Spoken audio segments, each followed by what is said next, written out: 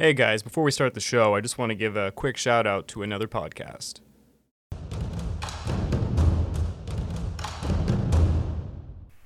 Welcome, dear reader, to Dispatches from the Armchair. There's so much news, and the world moves so fast. What are the big ideas and historical forces that are really shaping our world? Go deeper than the headlines with Dispatches from the Armchair. Welcome to the Speakeasy Podcast, part of the Pacific War Channel. Here we speak about history, but also silly things like anime, gaming, Godzilla, and quite frankly while drinking profusely. Consider checking out the video version at the Pacific War Channel on YouTube, where Craig edits in the dumbest clips you have ever seen. Please check out our YouTube channel for Pacific War content also. Please grab yourself a drink and enjoy. Well, hello there. Welcome back to the Pacific War Channel, where we usually speak about the Pacific War of 1937 to 1945 and all the major events that led up to it. You will probably click this, maybe on Podbean or perhaps on YouTube, and you're wondering to yourself, what's going on? This is kind of a pilot project that I thought up with a few of my buddies, and I think we're going to call it the Historian Pub. I'm here with my friend Ian. Hello there. Came dressed for the occasion, as you can see. This is my finest Canadian attire. And for everyone who's, watched my stuff for quite a long time now, usually the podcast discussions are on an event, usually here with Justin. So if it was the Satsuma Rebellion that week, the podcast is almost a regurgitation of the Satsuma Rebellion and maybe some neat facts that didn't make it to the episode. This is not that. This is completely different. I have always wanted to have a normal podcast where we could speak about non-history related stuff like anime, maybe some Gundam Wing stuff. Maybe we want to speak about movies that week, or who knows, what we're just reading that might not be historical. But we can always touch base on history like we always do. Something like a speakeasy.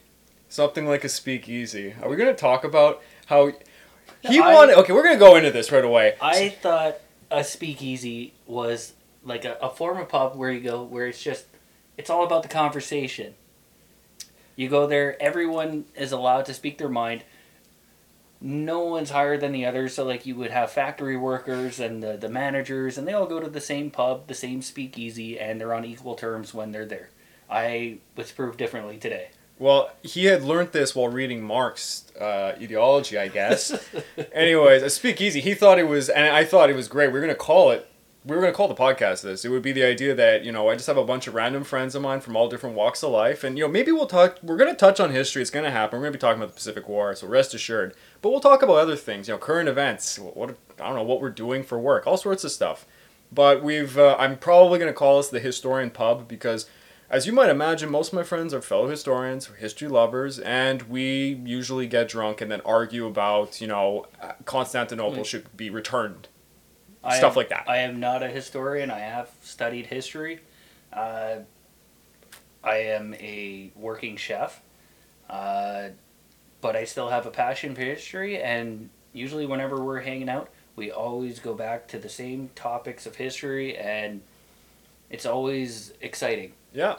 And it's really, I'm sure people who I hopefully will watch this podcast have the same reality where, you're out with your friends and you just argue about some really niche, dumb historical question. You guys get in an argument over a few drinks, usually at a pub or just walking the streets. I mean, we're in COVID right now, so this actually came about a few weeks ago. What's the most successful battleship of World War II? That's actually a tough one. Because, you want to just go, well, the Yamato was the best and biggest battleship, but, The Musashi and the Yamato definitely were the biggest ships, and the only ones with the classification of super battleship, but were they the best of World War II? Because then you want to argue performance. I would argue, yes, performance, and who had achieved more. I mean, you could say German battleships, like the Tirpitz, being able to threaten the shipping lanes going into Russia, like that achieved a lot more than, say, the Yamato, which was just always a bulwark. It was almost like it was a psychological thing. But that's not what we wanted to talk about today. But that was an example. Podcast. Yeah. That's what we're like when we just get into a conversation randomly. And you know the throw most questions out like and the most important thing about battleships is what kind of anime girl should represent them specifically, like the Bismarck versus the Yamato.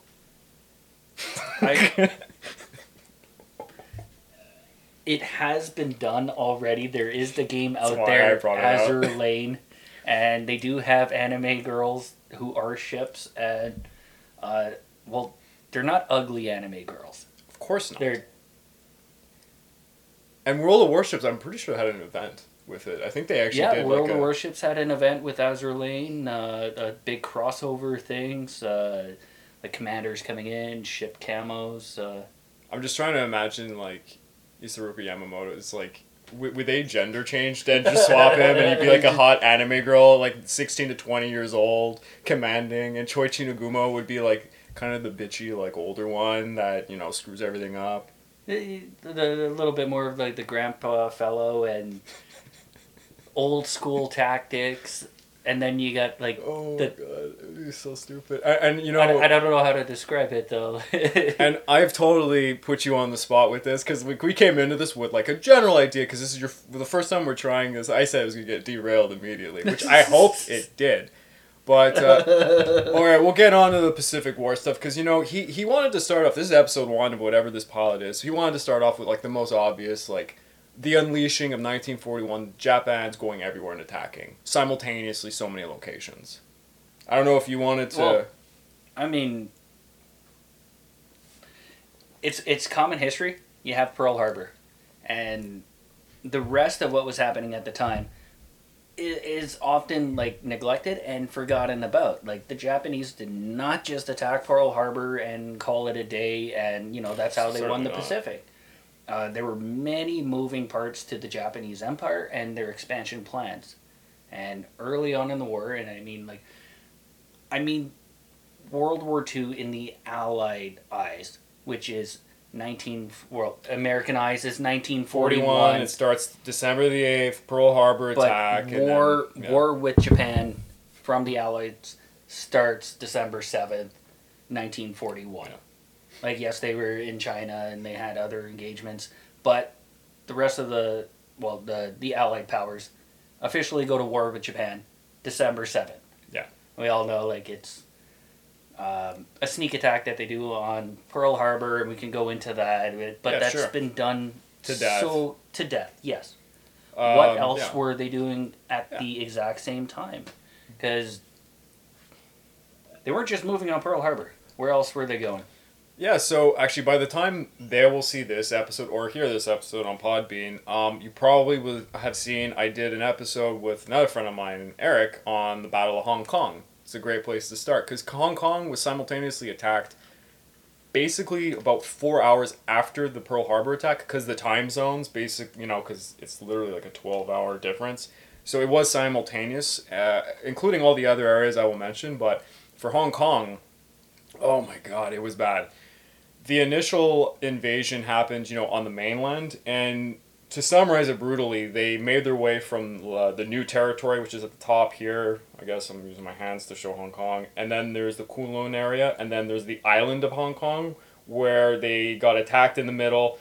There was an east and a west group of Canadians, Indians, and British defenders. If I could throw one thing in there, before any of the Japanese movements, let's just take a minute to look at what the Western powers thought of the Japanese armed forces and what they were capable of. Yeah, we can talk about that. Dare I say, these are the most ignorant, arrogant, racist, stupid. I actually I have before Pearl Harbor. They didn't think they were capable of anything. Look at them. They've been stalled in China for this long. They can't achieve anything. Well, of course. We, as for the British, the dominant naval power in the world for hundreds of years, they didn't break a sweat in even hours after Pearl Harbor. They're looking at it like that was a lucky fluke. Pearl Harbor, lucky fluke. You cannot do that. And there was newspapers from probably extreme, fringe groups that said, you know what? This surprise attack couldn't have been coordinated by the Japanese. Clearly, German commanders are responsible for the attack because the Japanese could never come up with this. even true. though the Japanese Navy was principally trained by the British. This is why when the Japanese were building up their forces decades earlier, they went to the best of the best. Yeah. And like for learning naval doctrine, they learned from the English. A little bit from the French too. They commanded the seas for the longest time, but they learned. They had their ships built in England and France, both of them. Yeah. And then finally they started building their own. Little known fact, that was actually the crux of the beginning between China and Japan. In the first Sino-Japanese War, China just bought a bunch of ships, whereas the Japanese got the ships made in other countries, with a few ships being built in Japan too. Specification. Yeah, so the Japanese learned everything. The Japanese also really loved fast ships. They wanted their ships to be fast. It was the Jeune École doctrine because they had to have faster ships to match. The Chinese had two big German battleships, the Jingyuan and Jinyuan, who the Japanese had no battleships, they had no armor. So the only thing that they could do was France had a doctrine against Britain because France was in the same situation. Britain had a big navy, France had a small one. So France had torpedo boats, very fast cruisers with high attack power. Go as fast as you can, try and strafe and attack them, but you'll never, be able to go battleship against battleship. They didn't have the resources. And the Japanese went for it. It doesn't happen. And that for nearly a century, that was the proposed, what an ultimate naval engagement would be. It would be decided by battleships, the Mahan Doctrine. This is before the carriers navy came in the world thought of the Mahan Doctrine, which is the bigger your battleship, the more damage you're going to do to the other fleet. And they also had the strategy before people that were very futuristic and saw how good aircraft carriers are going to be. There was this old school mentality of big gun battleships. Still, which is there's a really ironic point of that. One of the first things that the Japanese did immediately after Pearl Harbor was, and this was the English had started it. They had sent two of their largest warships, the Prince of Wales and the Repulse, with numerous escort vessels and standard fleet makeup, and they sent them in December 10th into the Manila area to Manila Bay. Yeah, like near the Philippines and all. Yeah, off of Malaysia to. The point of the fleet being there was to take pressure off of them, and they had no. They didn't feel threatened at all by the Japanese. Here are two big British warships. There's nothing the Japanese can do. Pearl Harbor was fluke, and this is only 3 days after Pearl Harbor. Yeah. Another thing that people don't know is the British were combined with the Australians, the Dutch, and the Americans, so the AB. I think it's ANBA. I remember I had written it down somewhere. Well, that comes later. That's, I know they initially fought by themselves. They finally agree on an overall commander for the Allied forces, the remnant Allied naval forces in the area, and they put it under a Dutch admiral. Which was interesting, but the Dutch, the exiled at this point in the war, nobody's moving their troops because it is a shock to them. They are in a state of war, and one of the first movements was the British, and because when they've been at war for 2 years now, and they always knew something was going to happen, and they had prepared. So the Prince of Wales, the Repulse, they go into the area. It's only the Japanese. Yes, they got lucky at Pearl Harbor, but it was a fluke. Yeah, but according to them, and these are this is the same nation that had their massive success at the Bay of Toronto, which the Japanese learnt from, and that's why that was the inspiration for Pearl Harbor. Yeah, so if anyone should know about how efficient aircraft are against ships, it should have been the British, but they went in arrogant to fully loaded battleships. Battleship and a cruiser and their escort vessels. And one of the things from Pearl Harbor that many people said was, yes, but they were battleships in the harbor, not moving, caught off guard. No one was at their station. So it was just free targets. It was in the morning. They weren't even It was in the morning on Sunday. They're Italian. Well, I was thinking of Pearl Harbor. Oh, Pearl Harbor was Sunday. A lot of them thought it was a war drill for a while. But 3 days after Pearl Harbor, everyone was still saying, okay, they can't reciprocate that they can't have another success like that. They caught those battleships in Pearl Harbor off guard. So the British send in their fleet, and they're more than confident. So the Japanese know they're there. They send 3 waves of a mix of dive bombers and torpedoes. And this is the first example of air power versus fully armed naval vessels. With torpedoes in shallow water. Americans thought that they couldn't have torpedoes in that shallow enough water to actually be effective. American torpedoes are a disgrace. Yeah. And that goes on for like near to the end of the war, like maybe 1 out of 10 torpedoes. Tragic too. 1 out of 10 torpedoes that actually hit would actually arm and blow up, whereas It was, the Japanese were deadly efficient with it. Battle Coral Sea, I think, they got to taste how terrible their torpedoes were and how ineffective, and they learned from that they couldn't the rely Coral on Sea it. was another area where, that was the first naval engagement where 2 forces never saw each other. And you had the 2 opposing airmen. Who had the better airmen at the time? Now, there's no argument about it. The Japanese airmen, they've been fighting in China. Yeah. Not only the pilots on the Kido Butai, but just Japanese pilots in general have been trained extensively. They have more training than any other air force in the world. And this is their army groups and their naval groups. More training, more hours, more sortie combat missions, not just theoretical missions, but combat missions. And these are the pilots that... A lot of training in China, that's for sure. These land-based aircraft that went up against the British, as they called it, British Force Z. Yeah. British Force Z was sent... Because I was looking at the initial stuff, because they were sent to kind of like wander around, protect the Malaya area, where, of course, they came into contact with the Japanese. But they were looking for a fight. They were poking. This was a fleet looking for a fight that thought it could win.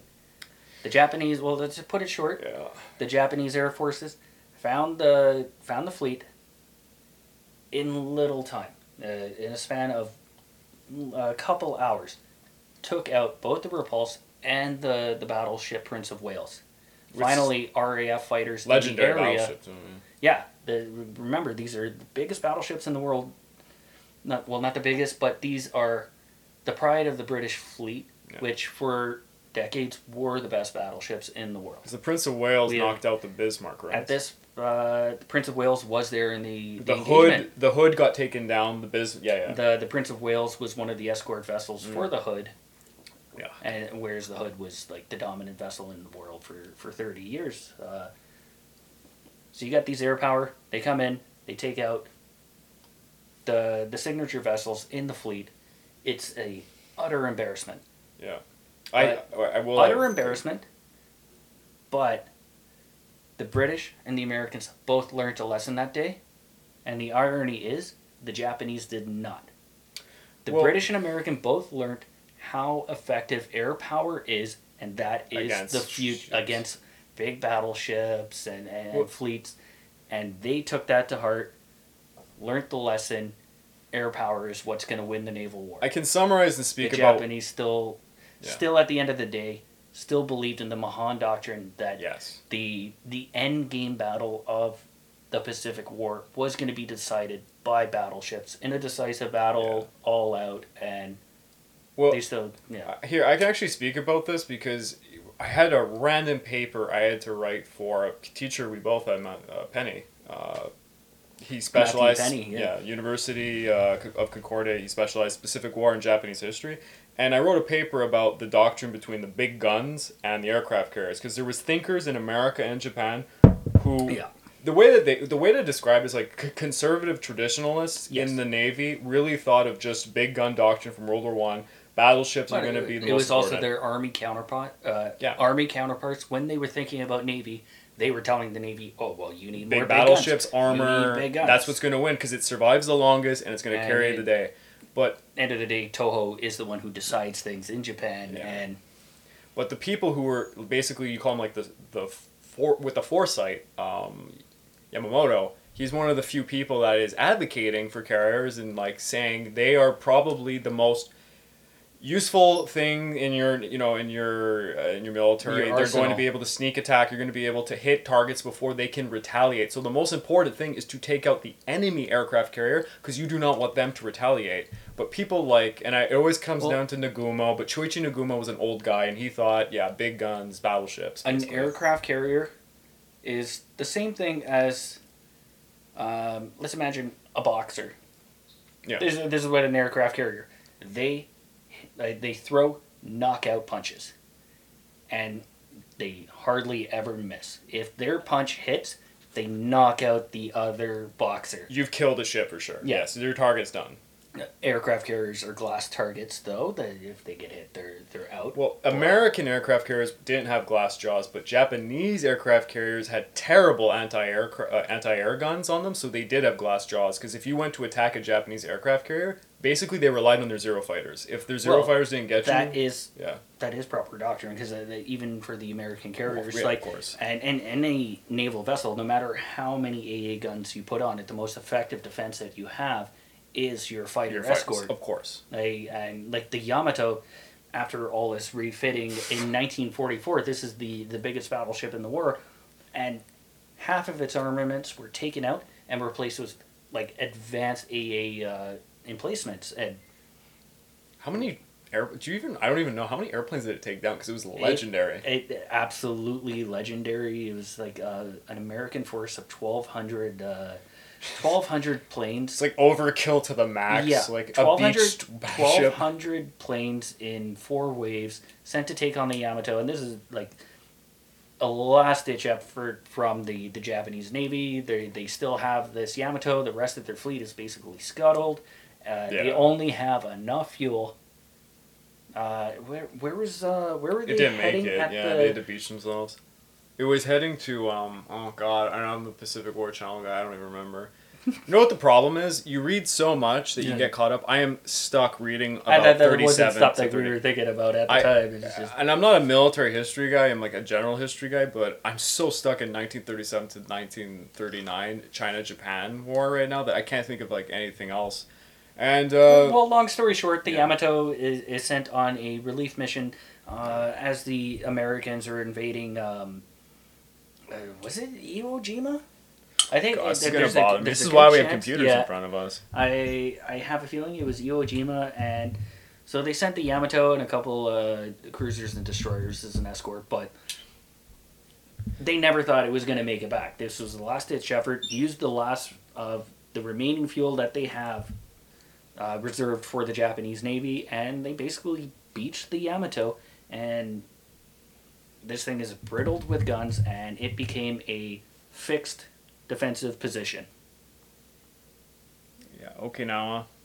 It was going to Okinawa. That's Well, I mean, that makes sense. That was the last, most horrific. Oh my god, it's one of the worst battles in the Pacific War. out of 1,200 planes sent to take it out. Like they did take out a couple hundred American pilots. Well, I mean, it's aircraft. literally, That's- it's just and an that's a island with ridiculous guns. amount. Yeah, It was a ridiculous island of guns. They put AAs every single spot.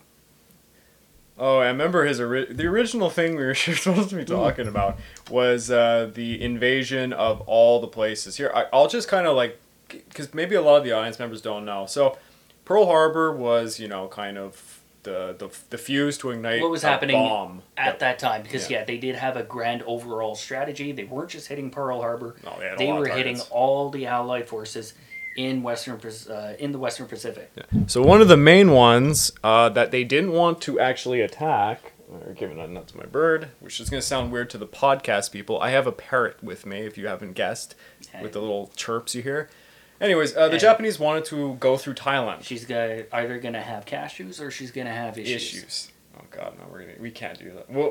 We'll see one day if we get popular enough to get away with insider stuff. We'll see later. That's gonna sound weird to people. So anyway, the Japan wanted to go through Thailand, and they asked Thailand let our military go through because they had to attack targets like Hong Kong, Malaya, and other places. They gave the Thai government in the end 2 hours to respond before they were going to attack, and the Thai government was actually kind of juggling between trying to have a military alliance with Britain and looking at the benefits of just basically giving it to Japan, and they didn't send a response. So they were attacked. They pretty much Not to say they didn't put up they put up a resistance. Yeah, Yes. they did, but There was a resistance throughout the area. But they ended up not only allowing Japan to go through, they secretly allied to Japan and arguably are like one of the few nations that was in an alliance with the Japanese Empire. They kind of were their own thing, and they did give troops to the Japanese to fight in other places, which is kind of interesting. But it allowed for other places to simultaneously be attacked, like Malaya and Burma. And honestly, you can look at it, it's Let's almost... not forget about the Philippines. Well, Philippines I'm going to keep for the last one because it's the biggest. But December 8th, depending on time zone and the hours... December 7th, the Japanese started sending out their land-based aircraft. Yes. Throughout the area. And they hit majority of the Allied air power as they're Airfields still everywhere. on the ground. So they shot up majority of the planes, their support facilities, and the airfields themselves, rendering them useless. Yep. In 3 days, they effectively knocked out the entire Allied air power in the region. And like he said, Which airfields. is no small feat.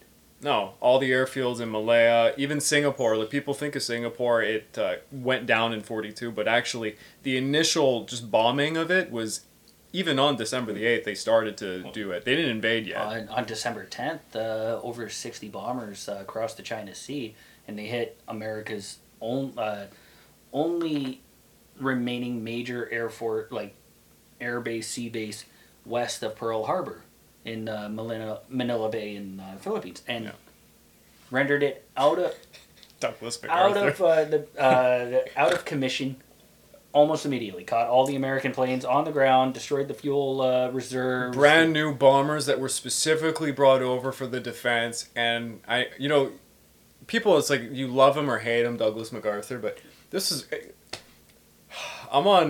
I've read a lot about Douglas MacArthur being a character and a bit of a crazy person, but... He was, dare I say, he was very eccentric, but he was also arrogant, and he is like the others, where he underestimated the Japanese.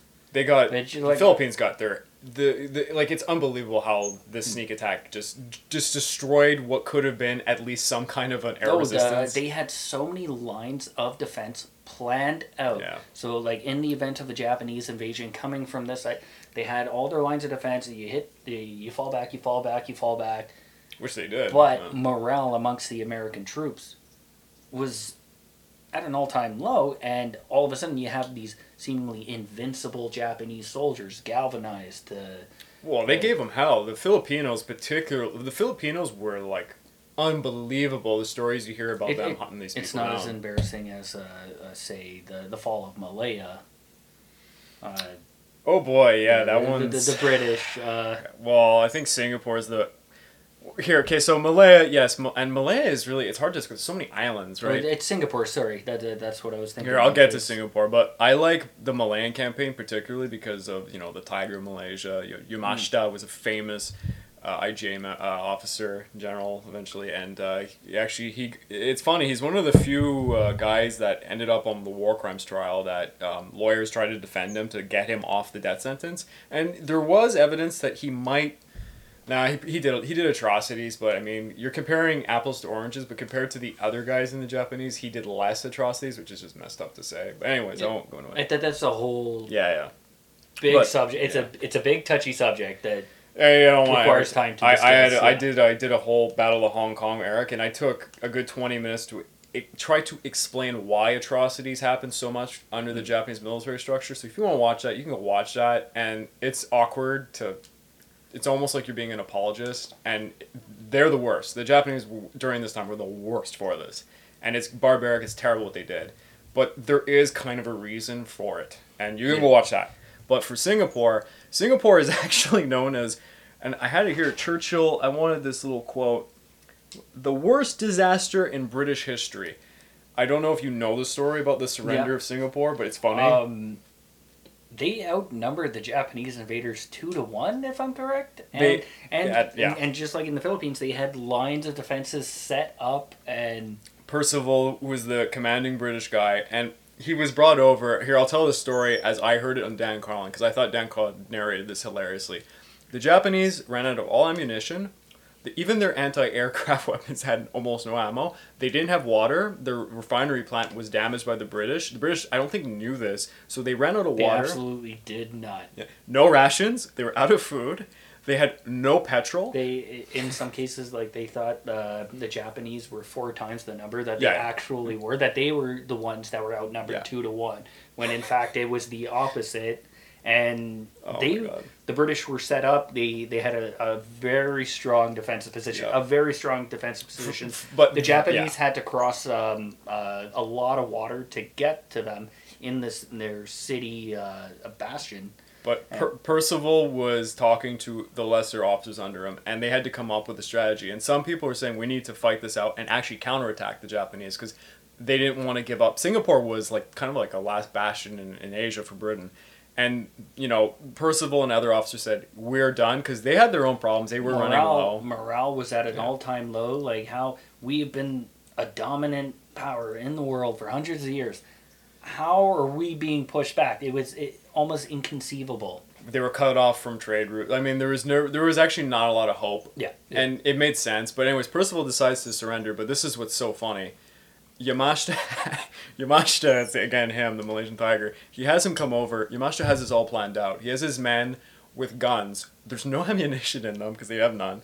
He has them all positioned. He has them cleaned up so they look good. They're all starving to death. Mm. He has a bunch of jeeps, like basically pushed, all the machinery is pushed there, even though they couldn't move it because they had no petrol, to make it look like they were bigger than they were, because he thought the British were going to attack them. He didn't think they were going to surrender. But he gets a message from Percival saying they're willing to negotiate. So he's like, oh my God, I can't believe we pull this off? How do you keep a straight face during that? This is so funny.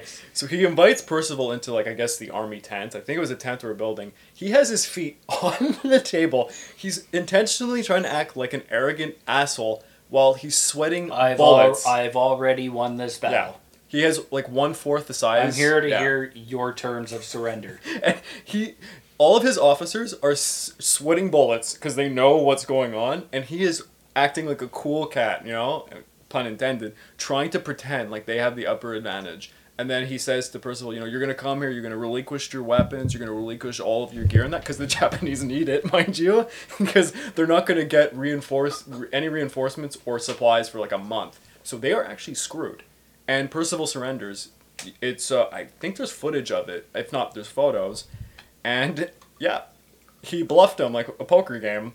And yeah, and how do you keep a straight face during that? And brilliant.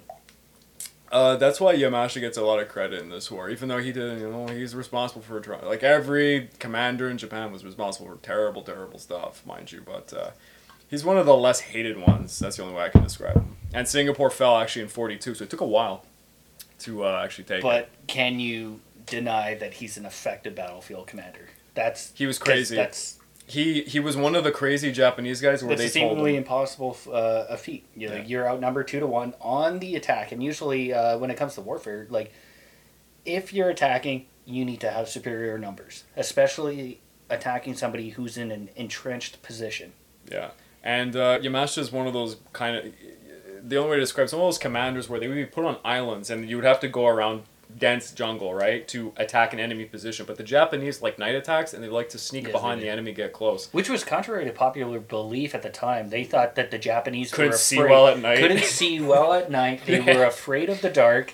Yeah. The rationale was that, I guess, because they have once again, arrogant, ignorant Western racist, powers. Dumbass. Like yes, but absolutely racist. And it has to be said. I said it in the Battle of Hong Kong video. This is racist stupidity, but the actual military commanders believed and planned for this. They thought the Japanese were prone to seasickness and that they couldn't see well at night, so that night attacks would never occur. And guess what the Japanese did in naval combat and in military ground force combat? Night attacks. Absolutely used night attacks, and they were extensively training their pilots in night missions, night training, like.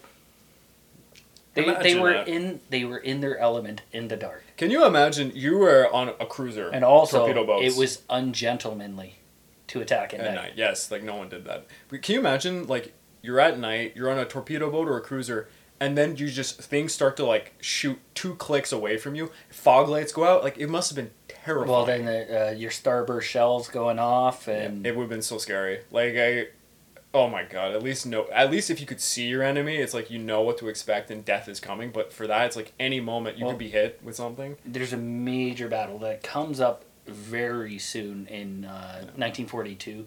I don't want to talk about it just yet because that is a hot one. It's a hot and one. Americans Yes, love it's it. it's a very big one, and this is where the Japanese take on the remnants of all the British, the Dutch, and the American naval forces in the area that get. They fall together. They fall back together. They put themselves under command of a Dutch admiral, and this is the remaining naval defense that they have in the area because everything else has been knocked out. Their air power is knocked out everywhere, and all they have left is this naval force. And the Japanese use night for it, but that's a topic for another day. ABDA. I just saw it. I don't know. Because, again, we keep going around and around, but another place that's attacked, of course, is the Dutch East Indies, which I guess Americans might find this odd that, like, the Netherlands had a bunch of colonies that still existed till World War II. The Dutch, well, I mean... the great traders of the world. Some of the biggest corporations in human history, the Dutch East India Company, And the oil in the South Pacific you had French colonies, you had Dutch colonies, and let's remember... Portuguese too. The Germans plowed through all of them already, and so what happens to their colonies? They lost their home countries, but the colonies are still operating under their flags. Yeah, the Netherlands had a exiled government within London that took all of its resources at this point to push it to just protect its assets in the Pacific, which, they have oil, and the Japanese need Japan oil. has not signed the Axis Powers Pact yet, the Pact of Steel. They're in talks with Germany, but they are not in an open alliance yet. Well, they've signed it before the invasion. But these are some tasty targets. You know, like they know that the mother countries in Europe have been plowed over by Germany. So who's in control of these colonies? And it is those powers. It was like, why can't we be in control? Well, they needed. This is the start of an empire, and to give some context for the viewers, is it fair taking imperial possessions from another? As an empire, taking imperial possessions from another empire. If you can get away with it, yeah. There's the Dutch Empire, there's the French Empire, there's the British Empire in the area. Well, the French is a little weird because Vichy France was not happy about the French Indochina thing. Like, the Germans had to actually shut up their puppet government in France about the whole Japanese thing coming in, but that's a logistical nightmare, and there was actually a lot of talks between the governments, but they took it. But for the Dutch, the initial plan, the reason why the Japanese struck out and did everything they did was they had to seize oil from other countries in the United States because the United States was squeezing them. And the Dutch had the most. With the oil embargo, and they would receive 80% of their fuel. Amongst tin and iron and other things, of course, like in Manchuria, there was a lot of resources that they needed, but a large part of the oil. The East Indies, like you have rubber, you have oil. Yes, rubber is a huge one. And let's remember what fuels Japanese expansion. It's the army. Yeah. And so they're just looking for resources to maintain their army in China. And basically, I mean, to brutally summarize it, Japan attacked China, and China became like a trap where they got stuck and they couldn't leave because they had to save face. And in order to continue their invasion of China, they needed resources, and then the United States cut them because the United States was giving them most of their oil. And when they got cut, they had basically two options, which was northern expansion or southern expansion. The northern expansion would have gone to Siberia to take the oil reserves there, but the Russians beat the living hell out of them, so they basically cut that idea. The Navy said, Dutch East Indies, Malaya, all these places over here, Borneo's oil, we could take all this valuable industry and consolidate it, but there's no way to take this without attacking the United States and Britain.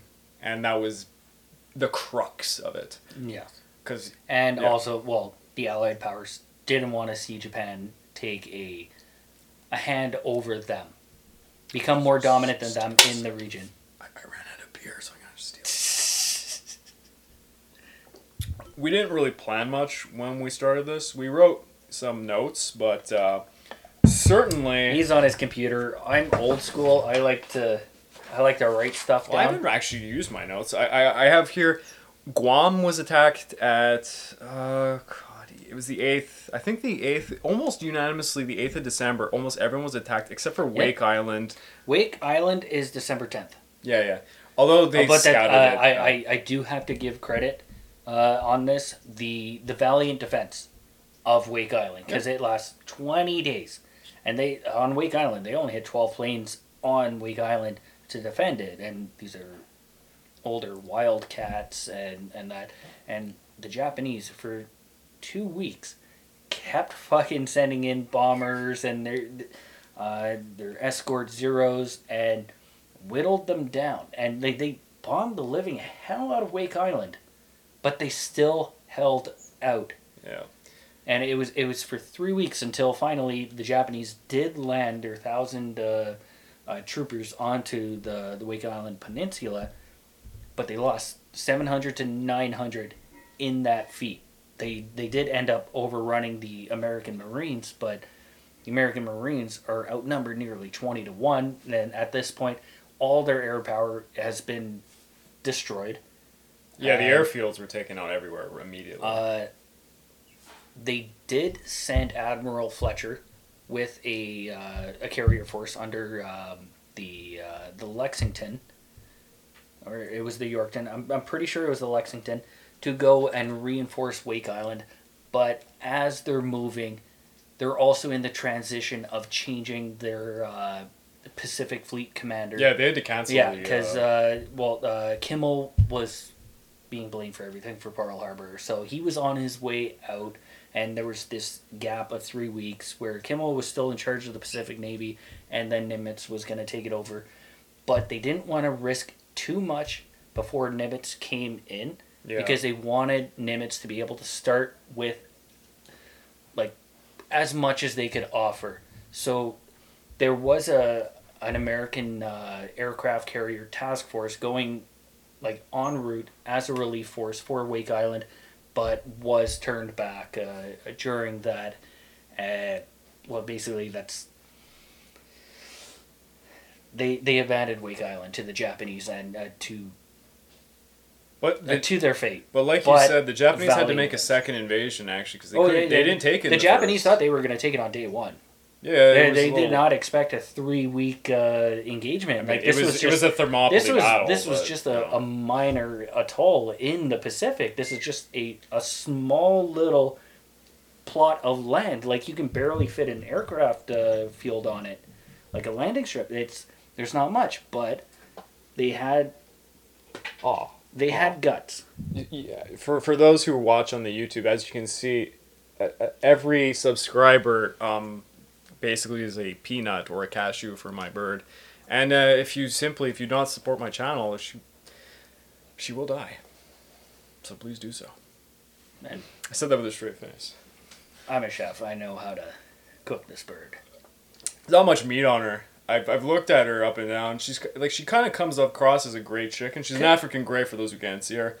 But can be used as a garnish. Yeah, maybe. Like in the center of a platter. Perhaps. The purpose of the bird was actually... I was hoping that she would say the intro to my videos, but she will not say anything but profanity in French. We live in we live in Quebec. I don't know if I've ever said that on the podcast, but yeah, we're Quebecois. Well, we're Anglos. I'm an Anglo-Quebecer. I do not identify as a Quebecois. I do not identify as a human. It's not a point of identifying. It's like I do have Quebecois in my blood. Like that's part of my family. But majority of my family is Anglo-Canadian. Like we're not. It's so funny. I'm trying to say it without being insulting or that. It's love Quebecois and that. It's just I'm not that. No, I'm glad that Quebec was conquered. Nouvelle-France was a failed experiment. We're all happy. I don't know how many people from Quebec actually watch this. It'd be interesting. Most of the viewers are from United States, but surprisingly the Philippines. I have noticed a lot of Filipino viewers, and I'm going to get to the history of the Philippines prior to World War II and the Sino-Japanese War. So you will get your fix, I swear to you, at some point. I also will acknowledge I need to do a video just on Korea before the Second Sino-Japanese War, and probably... I thought you were going to say, like, the Korean War, like, let's... I'm so glad they did not let MacArthur have his way.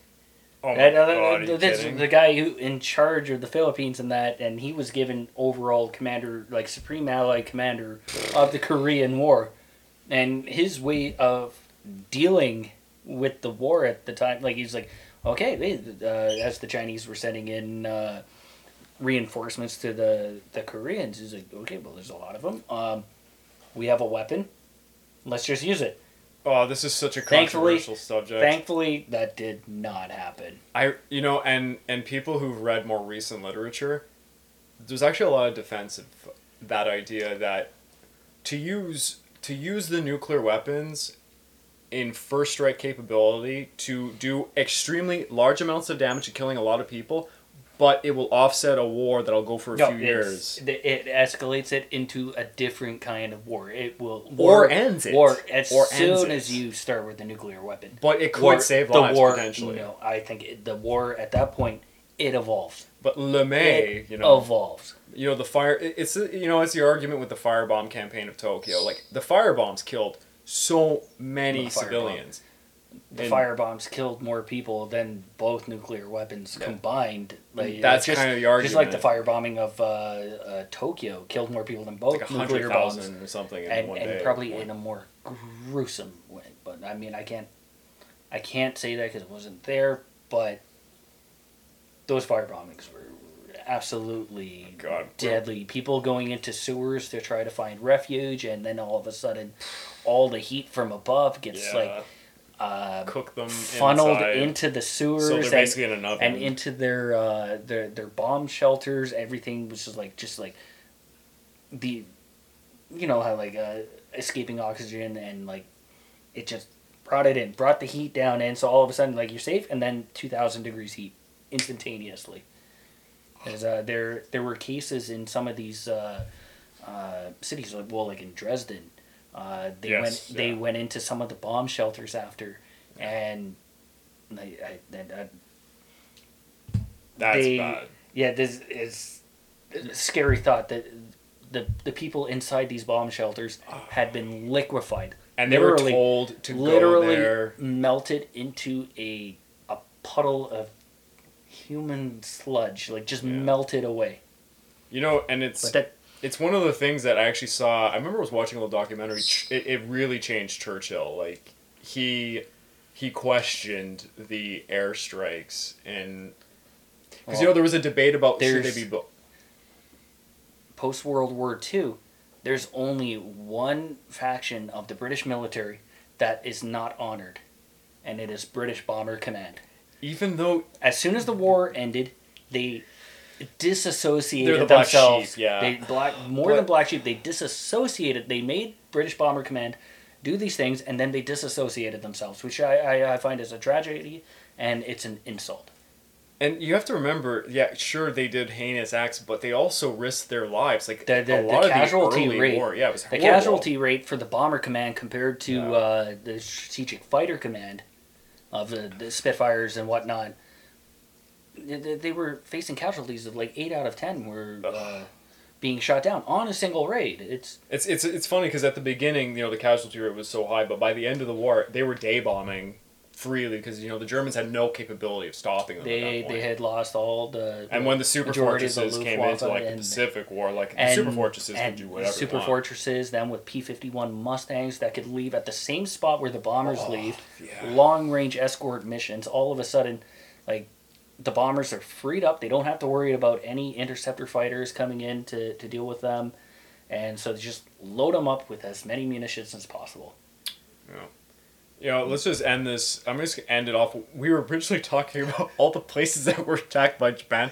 Gilbert Islands, Borneo, which you could add as the Dutch East Indies in almost a way, because it's half Dutch, half English kind of thing. And then to end off the Philippines, which we'll get into a tangent, because, the fight for the Philippines is legendary. All the way to when Douglas MacArthur got his fat ass on a plane. I will come back. I will come back with my corn pipe, and I will fight. And then he hides in Australia, and then everyone hates him because he's a prima donna Shakespearean. Oh, he absolutely. He wasn't thinking about winning the war. He was thinking about what he's going to do after the war. Good book. I think it's called Rampage, the story of Douglas MacArthur in the fight for Manila. Oh my god, it's so rough. Dude, would I put him up there as an idol when it comes to like battlefield commanders? No. There were many other commanders in the theater of war in that area who actually deserve respect, and I don't think. What was the name of the guy that he left in the Philippines to run things? That poor guy was told to hold out as long as he could, and then when he surrendered, they like really shafted him. I forget what his name MacArthur was. left, but he left majority of the American forces there. And basically when he left, he's like, well, okay, just hold out as long as you guys can. I will be back. But he couldn't. I give it credit. He could not stay because of his name. Because if the Japanese did grab him, they were gonna like literally put him in front of a camera and like poke at him like a joke. Because he had become such a celebrity. But was he necessary in the war effort? No. I don't think so. FDR hated him too. They could have replaced him with just about anyone, but he was a political name at that point, and you could not take the Philippines back without MacArthur. Even though at that point, like in my opinion, and this is my opinion. He was a failed battlefield commander at that point. Yeah. He was charged with the post of defending the Philippines. He failed at that. Time for new blood. You know what? I don't know how long these are going to go But on. it would be inspirational if he returned. But yeah. Were there others out of West Point that could have done better? Absolutely. I don't know how long this is going to go on because we always target 45 minutes when it comes to these podcasts. But I had a discussion with this guy before the podcast, and I didn't know this story myself. And I want you to just explain to the audience. I find this so hilarious. Could you please talk about Churchill and the White House? Okay. Okay, so 1941, December.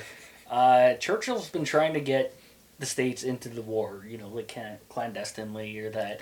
And like I hate to say it, but after Pearl Harbor was bombed, Churchill could not be happier because that was the the tunnel, like the light at the end of the tunnel.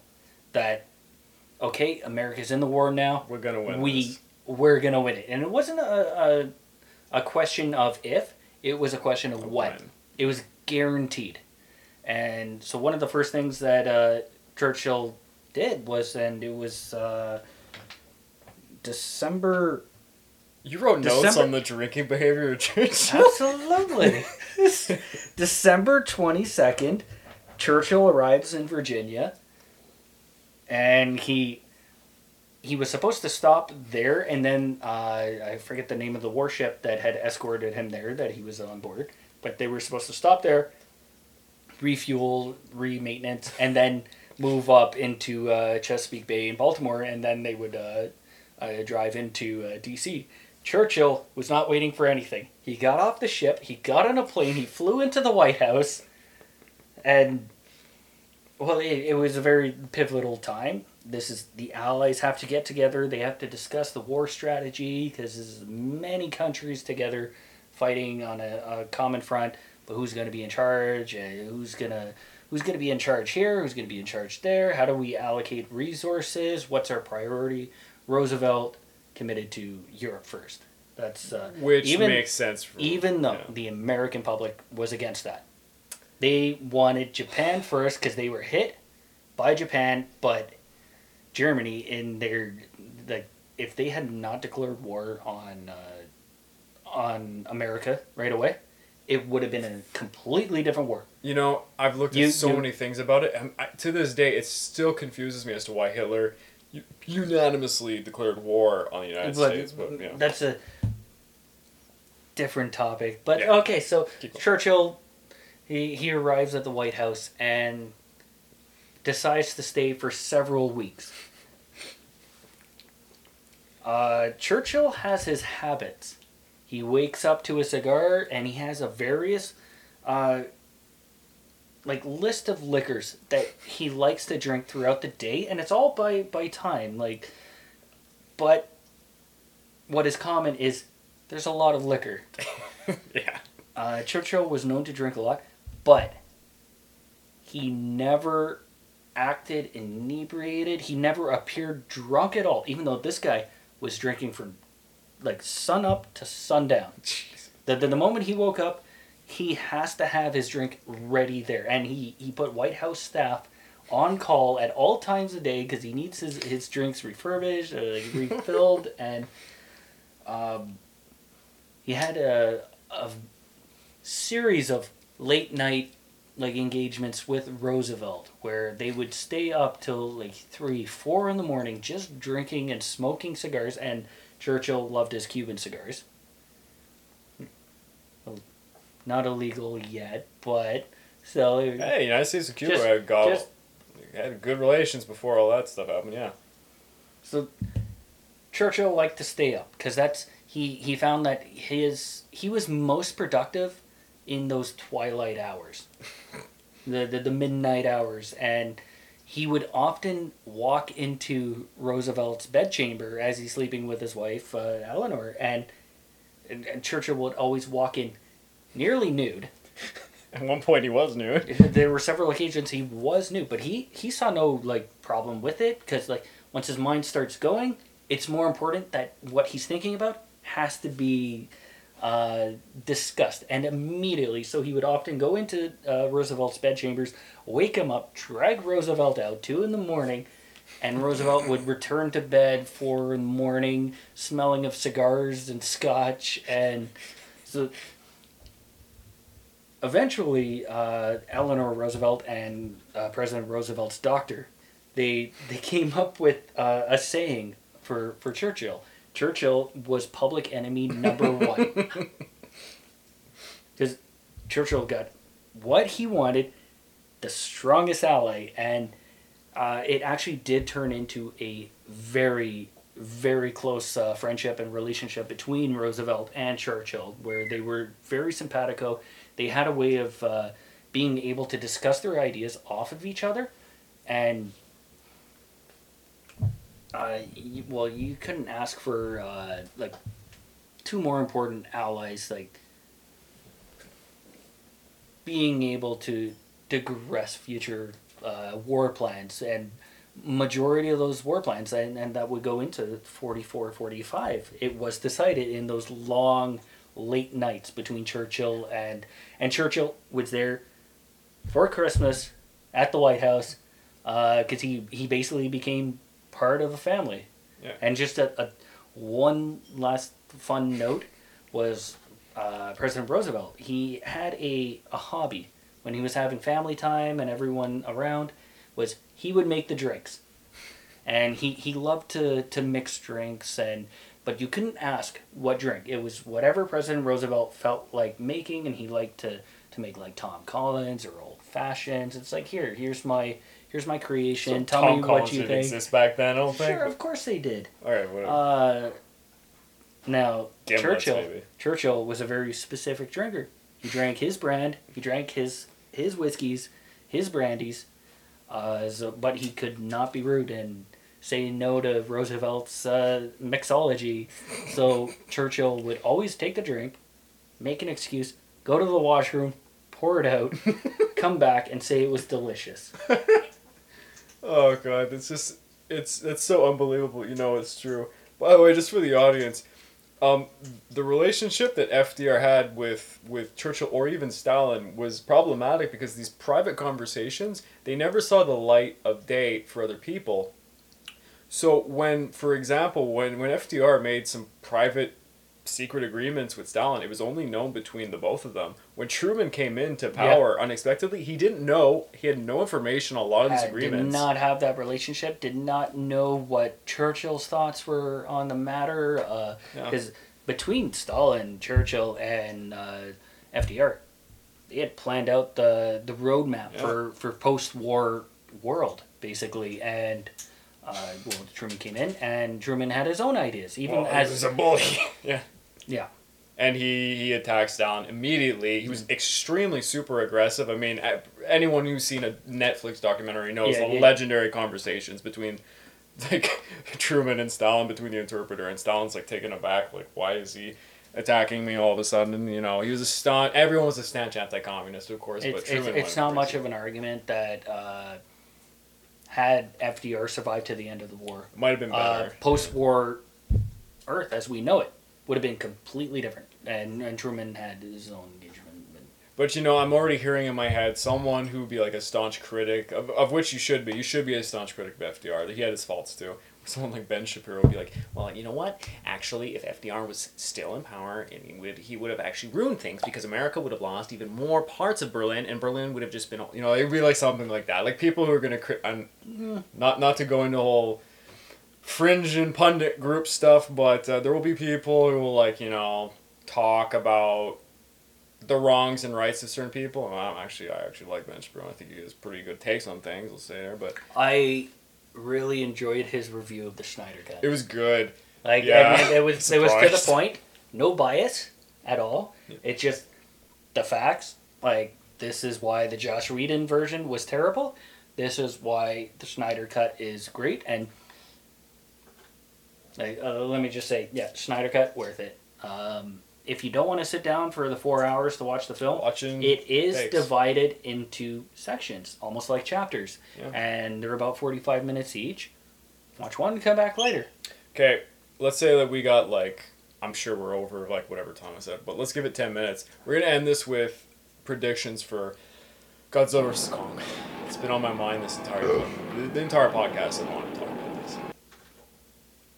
I mean, I think we both think the same thing, that it's the third party member that's going to come into it that's going to be like... Well, it has to be, because I'm just going to compare King Kong and Godzilla very fast and what they're capable of. You're going to get people hating you. Okay, King Kong, in the movie Kong, Skull Island, you see him getting cut up, being hurt by the American Hueys flying around, hitting him with just simple M60s. That's... a 50 millimeter, 50 caliber. Sorry, that 50 millimeter. Like, oh geez, don't get cut there. But okay, he's getting hurt by simple machine guns. At one point, his hands are all cut up. But Samuel L. Jackson stared at him, and it's scary. I'm not saying King Kong's not tough, but now I'm going to use Godzilla's first film, and this is not Toho Godzilla or, you know, like the entire history. It's just this film franchise. Very important. I still think it's okay. It's not far off. It's amazing. I love it.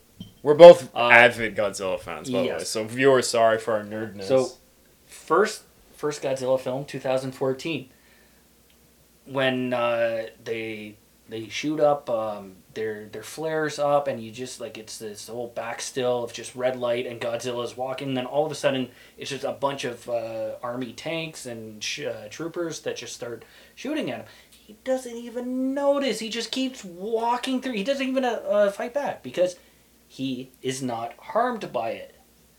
So that right there for me is, okay, Godzilla, almost impervious to damage. Well, that kind of damage, where King Kong is getting cut up by simple rocks and stuff, like while he's climbing the cliffs. Machine guns are hurting him. So now you want to take these two to fight each other?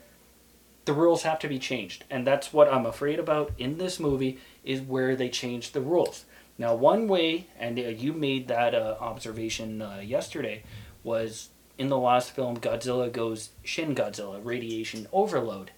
Did he expel so much energy that he actually does shrink and become weaker? He seems smaller, yeah, because in this new film, in the trailer, we see Godzilla climbing up on an aircraft carrier, where in the previous ones, he's bigger than the carriers. It's awesome. It's an awesome scene. I love it, but Mike, it is kind of like, what?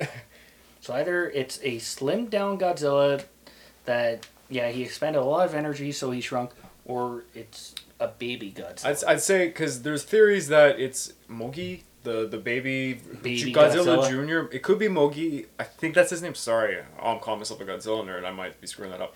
Or it is just Mechagodzilla with the skin on him and he's smaller. Or, like, I think Godzilla shrank a little bit from the radiation explosion because he went, like, supernova and he, like, kind of blew up there. Like in when he fights Destroya, or when he fights Space Godzilla. Which? Because, like, Godzilla goes, like, super... He melt down. When he goes first Shin Godzilla from Toho Films. Yeah. No, but even what? Yeah, that's against Destroyer-ga. And, he goes. Destroyer-ga is the ultimate enemy. Like King Ghidorah is his arch rival, but Destroyer-ga is the most devastating. It's the coolest movie. Enemy he ever fought. It's one of the best. It's such a good Godzilla film. Just like and just like classic Dragon Ball Z, or that like this isn't even my final form. Yeah. Like every time like it's this close fight with Destroyer-ga and like he narrowly beats him. It's like Destroyer-ga. Like this isn't even my final form. Destroyer-ga. I mean, it's probably like supposed to be Destroyer, but the translation of the box. I mean, Angry Video Game Nerd said it best. It sounds like Destroyer, so it's just so funny to say. Destroyer-ga. But okay, so who's the alpha titan in this new Godzilla. film franchise? It's Godzilla. There's no argument. I don't care what anyone says. King Kong, but he's got like an axe, a hatchet that he probably made out of one of Godzilla's scales or something, like one of his fins. Someone's gonna hate so much on this later. I'm not. Whoa, King Kong won the battle in the movie, so I am not apologetic when it comes to Godzilla versus King Kong. Kong he's a punk. And Godzilla is the king of all monsters. There's no argument about it. He's the king of all monsters. He is the Alpha Titan. He just fought King Ghidorah. And in an epic battle, yes, he did go Radiation Godzilla to beat him. But even, like, if you look at Godzilla in his fights with King Ghidorah before he goes Radiation, when, like, Godzilla was in the water and he ambushes King Ghidorah, bites off one of his head, like, it proves that he's, dominant in the sea. Even when he was fighting in Antarctica, he held his own. King Ghidorah ran off. What's King Kong gonna do? Is he gonna like Godzilla just drag him into the water? I know there is that scene. There is that scene in the trailer where they're fighting in the water, and it looks like Kong is actually beating Godzilla in the water. I'm sorry, but monkeys are not known to be good in water. Good in water, and like that's their environment. That's where they fight best. Where it's been proved that Godzilla, he's a water-based alpha titan. So you heard it here, folks. King Kong is a punk, and he's gonna get. He is. He's gonna get banana slammed. But they're painting him like Kong is the good guy. That he's humanity's defender, humanity's hero. Americans are gonna. Well, I mean, they're on the fence. Godzilla's Japanese. King Kong's American. I mean, we're not Americans, so we get to say this, but I think Americans still support Godzilla in this because it's Godzilla clearly. They're really painting it like Kong's the good guy in the trailers. But we all know, and I mean, I'm absolutely excited to see the film. I'm hoping the trailers are the most hyped I've been to see a movie in a while. Because he's the good guy. Spoiler alert, I'm sure you guys saw the trailers, and the rumors have always been there. It's Mechagodzilla is confirmed at this point, so obviously it's going to be, we're fighting, but then we're going to fight Mechagodzilla. Maser cannons and it's going to be awesome. Rockets and stuff. And there's that other King Ghidorah head floating around. Yeah, there's rumors it might be King Ghidorah's head on it.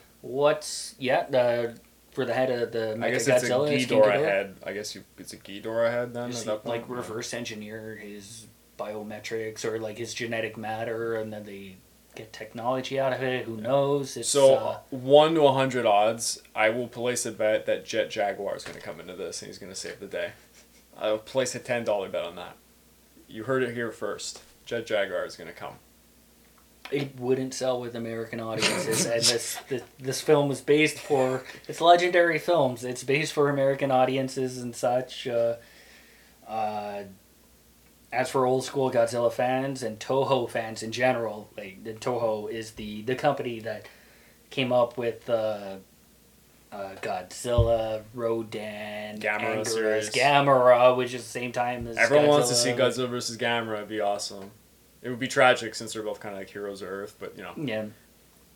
Oh, okay, so this has been going on a long time. If you like this content, which is not really, there's no script here. I don't know if you're watching from YouTube, you can kind of see that we're just mumbling about random stuff. If you really like this, please like and subscribe, comment. Comments really help with the algorithm on the YouTube. For those on Podbean or any other place where you find my podcast, thank you, because I have noticed the downloads. It's getting quite popular as a podcast. And there's a lot of future developments coming, not just on my channel. I might be working with other people soon. I'd like to thank my friend Ian, and Thank you very much for having me. It's been a pleasure, and hopefully this is look going to forward be to doing it again soon. hopefully this is going to become maybe a weekly thing, because as you can imagine, it's much easier to just have chats about a little bit of history, maybe some dumb anime. We didn't talk about anime this one, maybe movies or a terrible day at work. Maybe we talked about that. Average day in the life of, or The history of us working together in kitchens, because we have a long history of working in restaurants together. we have a couple stories. Oh god, yeah, we're not on this podcast, but we could tell some nasty stories Some about. some not safe for work stories. Oh my god, yeah, I can think of some good ones. Yeah. But this has been the Pacific War Channel, but I guess we're calling this the Historian Pub Podcast.